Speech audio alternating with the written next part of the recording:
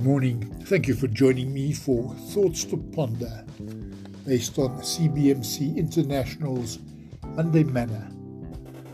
Today we look at an article written by Stephen Graves entitled Making Ethical Choices in a Grey World. Some people see everything in black and white, right and wrong, good and evil. Others see an ocean of grey with nothing ever firmly planted on one side or the other. Life might be easier if the scriptures contained a clear answer for every possible ethical dilemma, but that is simply not the case. In fact, the Bible does not even give a definite answer to every ethical question discussed within its pages.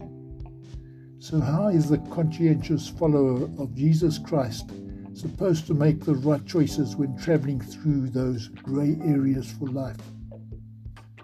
Everyone is held to the same standards of ethics when it comes to biblical commands. For example, thou shalt steal does not just apply to the cashier at the local convenience store.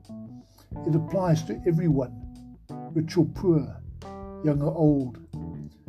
Beyond the obvious biblical mandates, however, there lies a world of preference, option, and opinion, in which what is right for one person may not be acceptable for another. What is needed then is a filter to help in making ethical choices about issues that are not directly addressed by any specific scripture passage. We cannot simply look to what the laws say, because sometimes the laws state what is allowed, but not whether we should always do it. As former U.S. Supreme Court Justice Potter Stewart said, ethics is knowing the difference between what you have a right to do and what is right to do. What filter should we use? There are many resources, but I appreciate the truths embedded in the scriptures that can be applied to various situations. My personal filter for navigating the daily ethical landscapes comes from two New Testament passages, Romans 14 and 1 Corinthians 10, verses 23 to 33. Both concern whether followers of Christ should eat meat offered to idols. This is not a pressing concern in today's marketplace, but the principles and questions that guided the Apostle Paul's discussion on that issue also can be applied to a number of grey areas today. 1. Is it permissible? If there is a clear biblical command against it, then it is not permissible. 2. Will it lead to peace and mutual improvement? 3.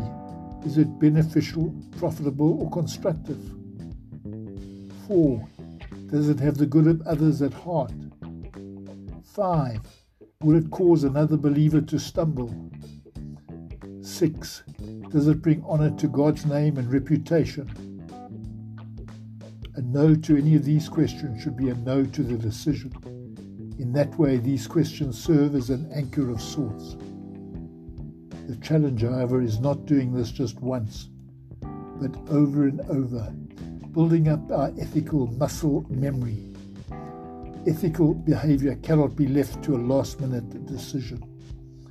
As the Greek philosopher Aristotle said, we are what we repeatedly do. Our ethical edge must stay sharp. Our zeal for the true, the good, and the beautiful must remain strong.